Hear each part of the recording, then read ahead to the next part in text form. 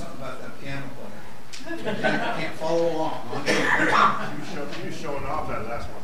Yeah, well, got to get warmed up. It's like, see if you guys are all awake. All right. Well, I'm thankful that we have a talented church that's got beautiful voices. Lots of people that know how to play the piano, and thankful for those that have been able to provide music, though, so that even though we do have some wonderful a cappella voices here too. So, and no, I'm not going to do what Brother Chris was doing about memory verse, although that's a wonderful way to learn. I thank you for that. So turn with me to 2 Thessalonians chapter 2. We're going to be working through here.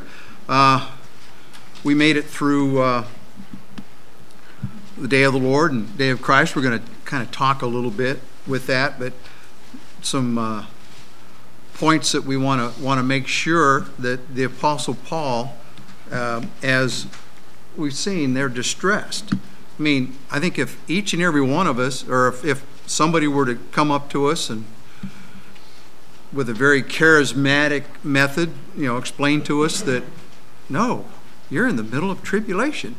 It's all starting. I think I'd be a little distressed too, especially if he started convincing a lot of people. Sadly, guess what? That's happening. A lot of people today that stood with a pre-tribulation rapture and a pre-millennial return of Christ are changing their positions. And they're very famous people. And they're actually railing on anybody that has a pre-tribulation rapture. And I'm thankful for Brother Chris and on how his presentation of the day of Christ is always imminent. It could happen at any minute. It doesn't have to have signs and things going on. And I mean, today, if you look at what's going on, the attack on Christianity or attack on any religion that looks to God, you think, well, something's going on. Well, I think God is doing something. We're in the end times. We know about that. And so I'd like to read at least verse 3, and because we might not make it any further than that. I don't know. But let no man deceive you by any means, for that day shall not come except there come a falling away first, and that the man of sin be revealed, the son of perdition. Let's pray. Father, we do thank you. Thank you for your blessings. Thank you for your goodness. And Father, we do need to be calm, knowing that you have all of this under control. You know exactly what needs to be done, how it'll be done. It'll be done perfectly and according to your will, your timing, not ours. And no matter how much we think we know of trying to outguess you, Father, you're always one step ahead of your creation. And we thank you, Father, for that blessing. We thank you that you are taking care of your church-age saints, and that you're assuring us that we will not go through the tribulation. And Father, that we will meet up with the tribulation saints that come through there and meet with them going into the millennium. And Father, I thank you for this blessing. I thank you for that promise, and that's that blessed hope that you talk about. And we ask, Father, now that you just have your will, your way through this lesson. May it be your words, not ours. May it bring your lesson forward, as with the Thessalonians, to reteach and re-understand how important it is that we are saved from wrath. But we need to warn others about the coming times. And we ask this all in Jesus' precious name. Amen. So, as we were talking about the day of Christ and the day of the Lord, back with that, let's go back to that topic here. And it shows that, the day of the Lord is that time frame from the end of church age through the millennium. And it encompasses the day of Christ, which is for us that judgment that we'll have in that time frame. And it's important to understand that we are in that top side, and we'll be coming back and be, again, part of that day of the Lord. But the day of Christ is for the Christians, the church age Christians, the rewards that we'll be getting, and the marriage supper of the Lamb. And then organizing us, because we're going to get to come back, like I said last week, we're going to learn to ride horses and come back with the Lord, with his army. But actually, we'll probably be just on the sidelines watching as he completely destroys everybody. But we'll get into that later. But here, they were distressed. They were worried about this. They were scared that they had missed the rapture. And just, I think maybe if I was young in the Lord, and I know, and I'm sure each one of us fell in that position, as we were learning and growing in the Lord, there were a lot of things that influenced us and maybe even changed our minds. It's sad, like I mentioned, that there are some prominent people that are stepping away from the pre-tribulation rapture. They want the church to go through part or all of the tribulation. And Brother Chris pointed out, we're wimps if we don't go through that. Not really. I don't want to be part of that. I'm thankful that we have that promise. I'm thankful that God has a plan, and his plan is laid out. Like we said, there's two events going on. The day of Christ and then the Great Tribulation. For two different groups. Actually, you could break it up into three. You got the church age saints, the believers, when the church is called out. You've got the Old Testament saints that are in the ground waiting patiently. And then you have all the rest, the unbelievers, which is, the Israel and the unbelievers in, we're going to talk about them. I call them professors, not possessors. They profess Christ, but they don't possess Christ. They don't really believe that. And the Great Tribulation, as we pointed out many times, is for Israel. Really is what it really comes down to. It's just that the rest of the world gets caught up in it. So during that time, they were deceived. And we know that that the church is called not to go through there. And there's several reasons why. I'm remembering back all of what Brother Chris talked about and what Pastor talked about, that if the church age believers go through the tribulation, then the people that get saved during the tribulation, how are we going to be called up separate from them to return with the Lord? So it's a bunch of confusion, and we know God's not a God of confusion, because there's going to be many people in the tribulation that are going to get saved. I think if I was unsaved going through there and being ignorant of a lot of things, that I'd see right off the bat, I need to get saved, but then knowing that I'm going to get martyred. And it's sad in today's world, in Muslim countries, people that come to know Christ as Savior have just given themselves a death warrant. But here the Thessalonians under the same thing. They essentially signed their death warrant in a lot of cases. And so, those that realize that the church going through the entire tribulation isn't going to work, and scripturally we've shown that. Then there are those that think that are going to go part way through it. We've shown that as well. But they just can't understand that there's a need for us to be separated from the rest, because,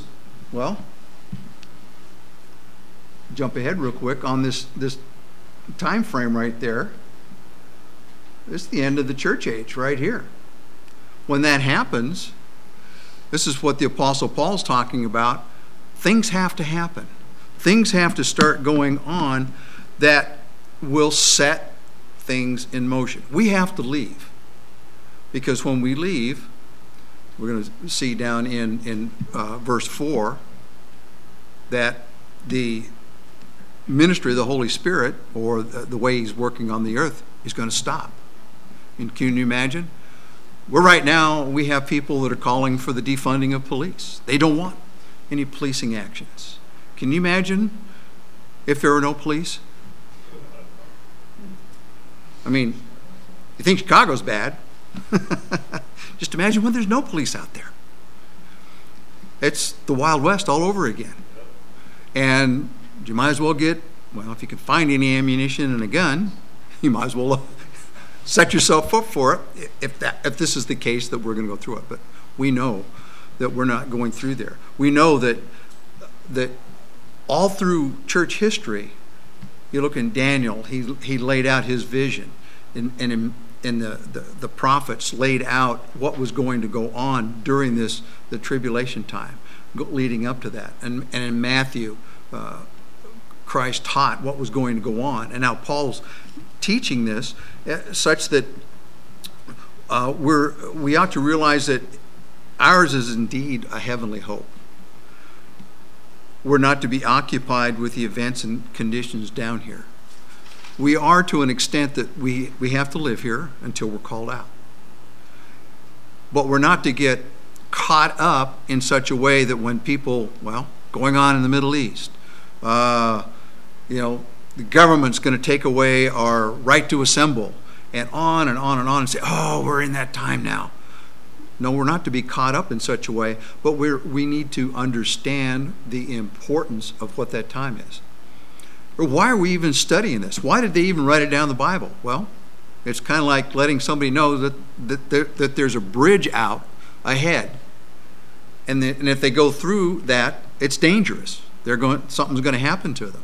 Well, as Christians on this earth, we need to warn people about what's going on in the tribulation time, how to avoid that, because likely when they go through that and they don't get saved, they've just sealed their fate. When they die, they've sealed their fate if they don't know Christ. And we need not to be distressed and deceived, but to understand God has complete control. Sometimes we wonder, God, do you really have control of this? Well, if we stop and think about it, yes, he does. We look at that. He hasn't changed the raising of the sun and the setting of the sun. He hasn't changed the tides, although when a storm comes by, it gets mixed up pretty good, but he knows exactly what's going on. And I love how throughout history God has chosen to intervene when he needs to. And, for people that enjoy the science side of creation, there was an article written by a physicist who talked and showed how God changed or intervened in some ways. He added energy as he needed into the universe. Like when he started the universe in motion, he had everything all set up, and then when man decided to sin, he said, well, I've got to take care of this problem, and had the flood. And they say that if you were to look at the amounts of energy that was expended, brought in, and positioned, it was amazing. Because people talk about the uniformity of things going from the beginning until the end and all this nice straight line. This guy has a graph, and it really looks interesting. He says, well, God put in this amount of energy, and this amount of it's being used. And, like the laws of thermodynamics, you can either create or destroy. God can do it if he wants to. And he adds it in, and it keeps going down. And then God got to the flood, and he added amount of energy back up again, and it was almost a straight drop, and then it came back down. Because they were talking about earthquakes, and they were talking about things happening. They didn't have rain before, so we had different amounts of way the water worked, and it's slowly working its way down, and he has this curve, and it's following down. And throughout history we had some ice ages, so we made some energy changes, and it was a very interesting article, and the scientists really liked it because it explained things in such a way that they says, oh, all right, well, maybe it's not as uniform as we thought. This guy was a doctorate. He worked at Sandia Laboratories in Los Alamos, and he's part of the Institute for Creation Research. And it's a series that he wrote in there, and it just gives you a little bit of an insight, adding to like what people talk about a commentary. but he brought it from a scientific perspective. And it was very interesting. God has that absolute control. And he knows exactly the time frame that he wants to go through. That's why it's important for us to study and to present all of what's going, all of the scriptures, including prophecy and end times, and no, need to, he knows that we have short memories. Some of us have better recall than others, but man has a very short memory. I mean, Thessalonians, they were taught about the rapture, what was going to happen.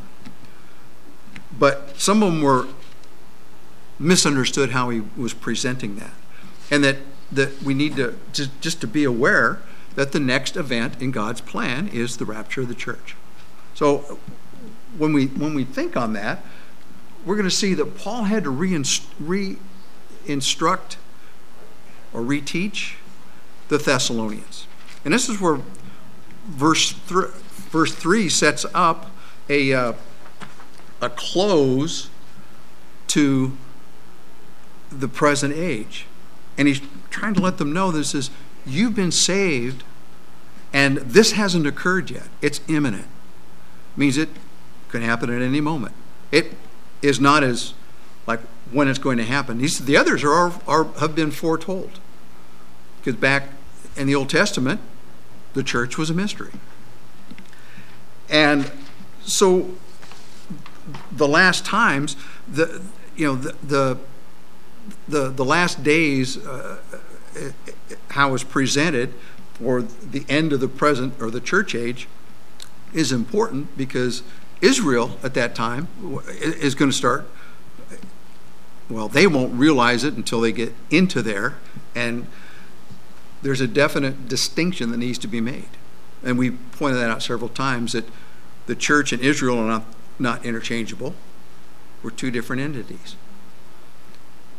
We're set up for God's purpose. The church is the saints that are going to come back and be there.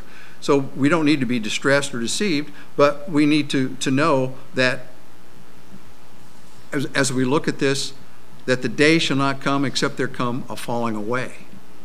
And when we look at that, his falling away is the beginning of the timing that's going to go on. Now, some people say, well, isn't that really what's going on now? Well, yeah, we have a lot of people that are falling away from church. I read somewhere just recently, they commented about there's less than 40% of the population attends church. Well, part of that's because you can't go to church in some states. It's mandated that you can't assemble. Well, thankfully, we listened to what the governor said, and we said, okay, we can do this. We have a maximum limit of 49 people for this facility. Well,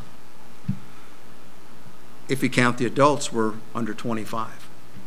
When you look at that, there's a few days we went above it, but we need to know that it's not that he's going to soon appear to the end of the church, but this falling away comes in where there'll be those that have been attending church. It's kind of been going on, but it'll be closer and closer. And just think when all the Christians are pulled out, and those that have been going to church, and we call them professors, they say that they know Christ, they say that they've been born again, but they don't have Christ as their Savior. They're left behind.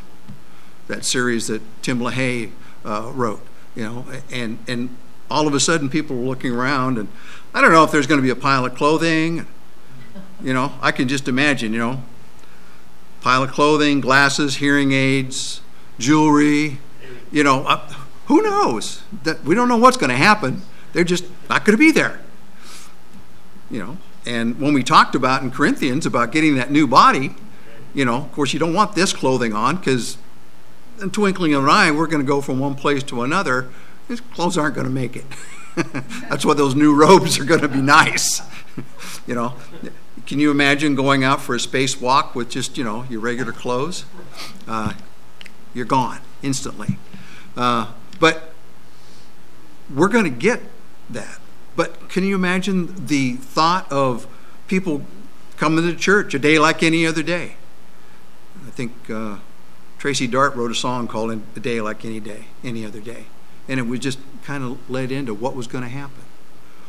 When people walk through the door, they don't see the people that are usually there. People that are there every day. People that always talk about the Lord, that are excited about the Lord and about His coming. They're not there. Can you imagine what they're going to think? I've been lied to. Well, I'm saved. I grew up in this household. I've been baptized. Any whatever reason they can come up with. They just don't have Christ in their heart. And I'm sure we know people that will look you with a straight face and tell you that they know Christ. They've been going to church for years, but they just they're not born again. And it's dangerous. It's very dangerous.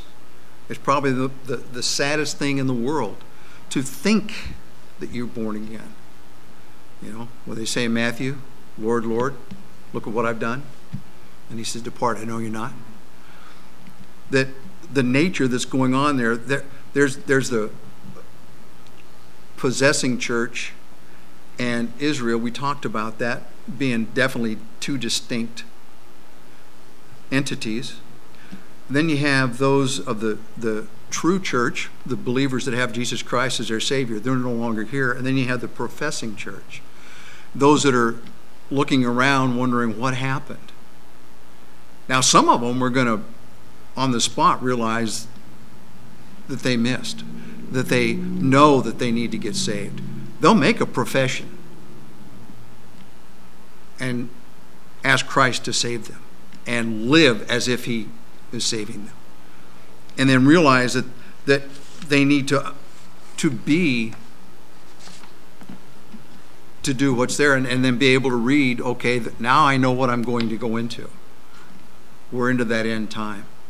And that apostasy that's there's going to be some that are going to go into this that were in a lot of those churches. For instance, 1 Timothy 4, verses 1 and 2, Paul was writing to Timothy about this. He says, now the Spirit speaketh expressly that in the latter times some shall depart from the faith, giving heed to seducing spirits, doctrines of devils, speaking lies and hypocrisy, having their conscience seared with a hot iron, forbidding to marry and commanding to abstain from meats which God hath created, and to be received with thanksgiving of them that believe and know the truth.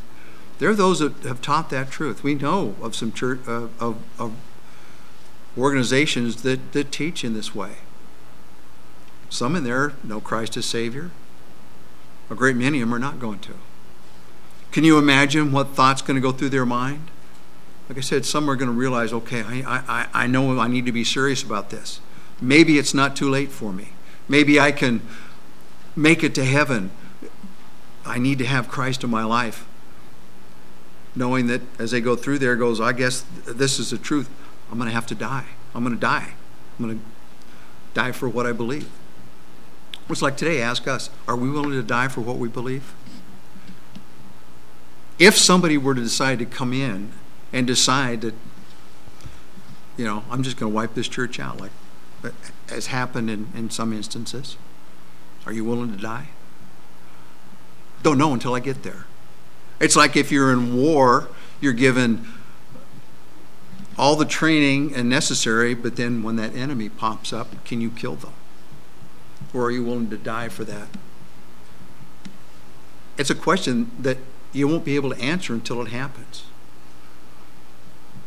But those of us that have Christ, that know Him as our personal Lord and Savior, we are looking for that hope. When we're gone, those left behind are going to go into things that as verse chapter 3 of 2 Timothy says, this know also that in the last days perilous times shall come.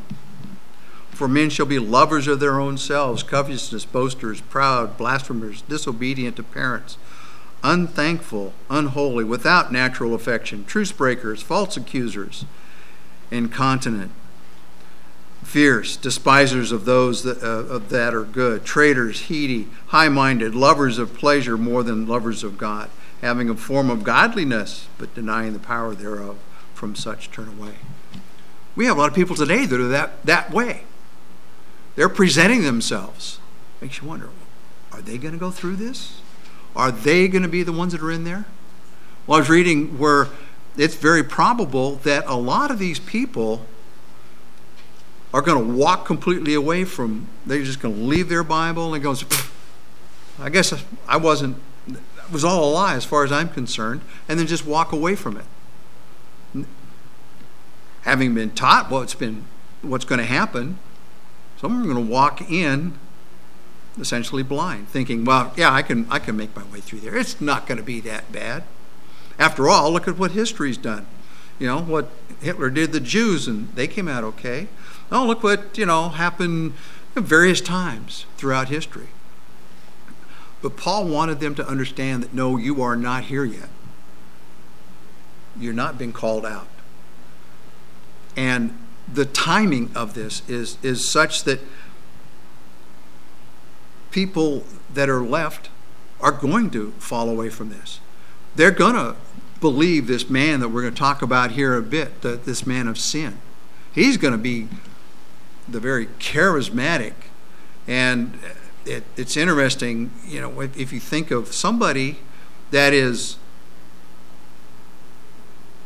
well-versed in everything. He has an answer and can show them that what he is presenting is going to happen. And this is how it needs to happen. He has an answer for the economy. He has an answer for warfare.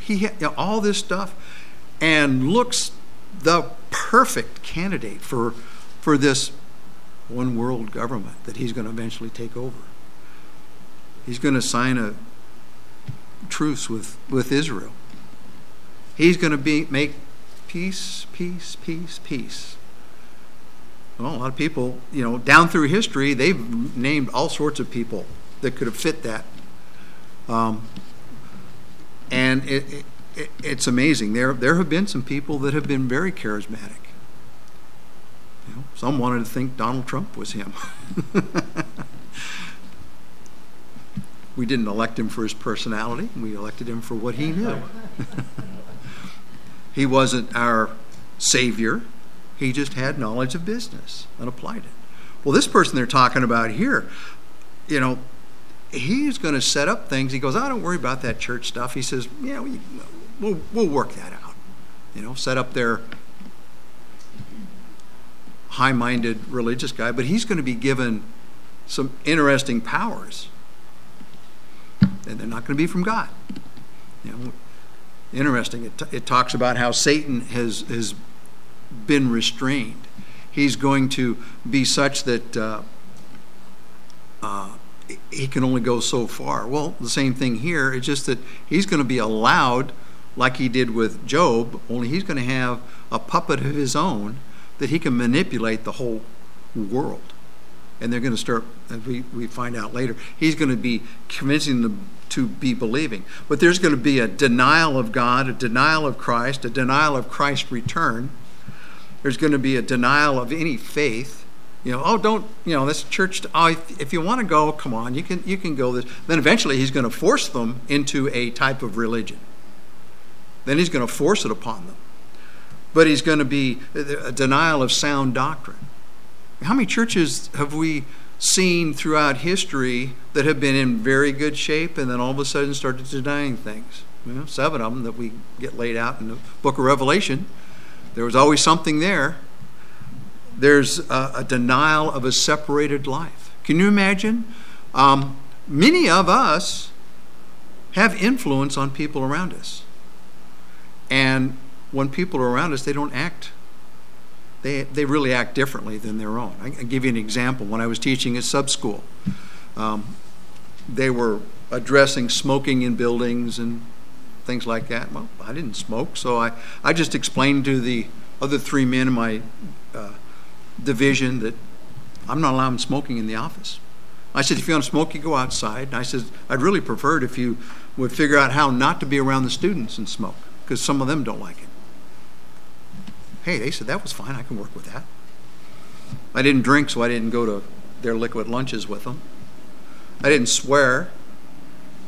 So the language level in the office got better. Attitudes actually got better. And my future son-in-law used to come down and visit me. He was teaching with missile technicians on the upper part of the base. And he liked the attitude. I'd show him things about diesel engines that he thought was pretty good and ran him through the lab and stuff. And when I left to go to my last command before retiring, I ran into him when we went back up from when my first grandson was born. And he says, you know those guys down there where you were teaching? He says, you wouldn't recognize it. He said, they're as debauched as can be. He says, you had some influence down there.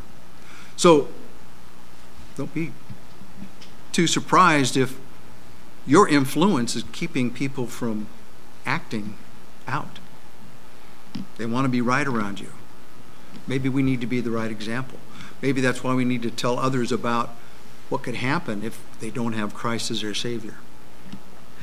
And there's a denial of morals, people's morals. I was accused of not being a good subsailor because I had decent morals.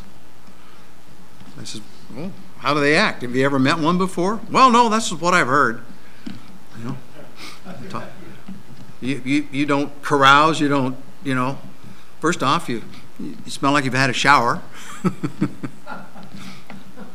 One thing about diesel boats, actually about any submarine, the amine on there is very permeating into the skin. And I don't care how often you bathe, if you're around somebody and you've been on a submarine, they're going to be taking a step away from you because, amine smells like a septic tank. That's probably the best way to put it. It goes away after time. I've been retired now 30 years, and I can still open a book, and every once in a while, a faint whiff of that will come out. That's how permeating it is. But think of it. That's what sin does in our bodies. That's how God looks at sin. A very repugnant smell. And it's important. So we need to know that there'll be a complete apostasy. Anything dealing with God, with Christ, with His coming, they're going to try to push that completely away. They're trying it now, but we know that we're not in those times. Because, first off, we're still here. We're still teaching the Bible. Eventually, the Bible is going to be completely outlawed. Can you imagine that? You can't teach it. You can't talk. People are trying to do that now, but that's not happening. And I'm thankful that we're here to tell people about that. And that's probably the most important thing that we have. Because this revealing of the Antichrist, when he comes up on the scene, like I said, he's going to be a man that is going to, verse 4, we can start to that. He'll oppose and exalted himself above all. When Christ was here, did he exalt himself? No. He was quiet. He presented what he needed to present. When he was challenged, he would say, you said so. He'd ask questions like, whom do people think that I am? He came as our Savior. The next time he comes, he's going to come as the judge and the King of all kings, setting up here. So as we look at this, the man of sin that's coming up, he'll be revealed. And there's a few things that I want to show about him and why it's important that he's not here right now. Although we look around us, we see sin, we see things going on. We've realized that sin has crept into the church. And it's important that as Christians that we hold ourselves accountable. We hold our morals. People say, oh, you're so high and mighty. No, we're just living by what God has told us to live by. Sometimes it's going to anger people. And sadly, I know it's created some problems for a lot of us. But it's important that we realize that there's a denial of everything standing for God when this apostasy comes around. There'll still be a church. They'll still call up all sorts of things, but they won't be standing for Christ. They'll deny everything. And they'll even make the rapture, they'll try to call it a lie. They'll call it, come up with all sorts of excuses to try to distract people away from that. So people need to know that there'll be a falling away, more so than what we've ever seen. And thankfully, we won't be here for that. Let's pray. Father, we thank you again for your blessings.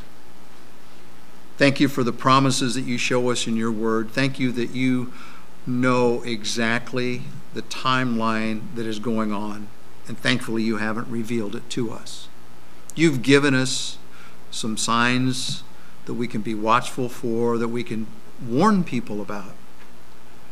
But Father, when we're called out of this life and to be presented righteous before you and be judged, we need to know that we have left the people behind, given them all the information that we could possibly give, that glorifies you, that gives them the truth. And if they deny that, then that is on them and not on you. And Father, we thank you. We praise you for all that you do. And we ask this all in Jesus' precious name. Amen.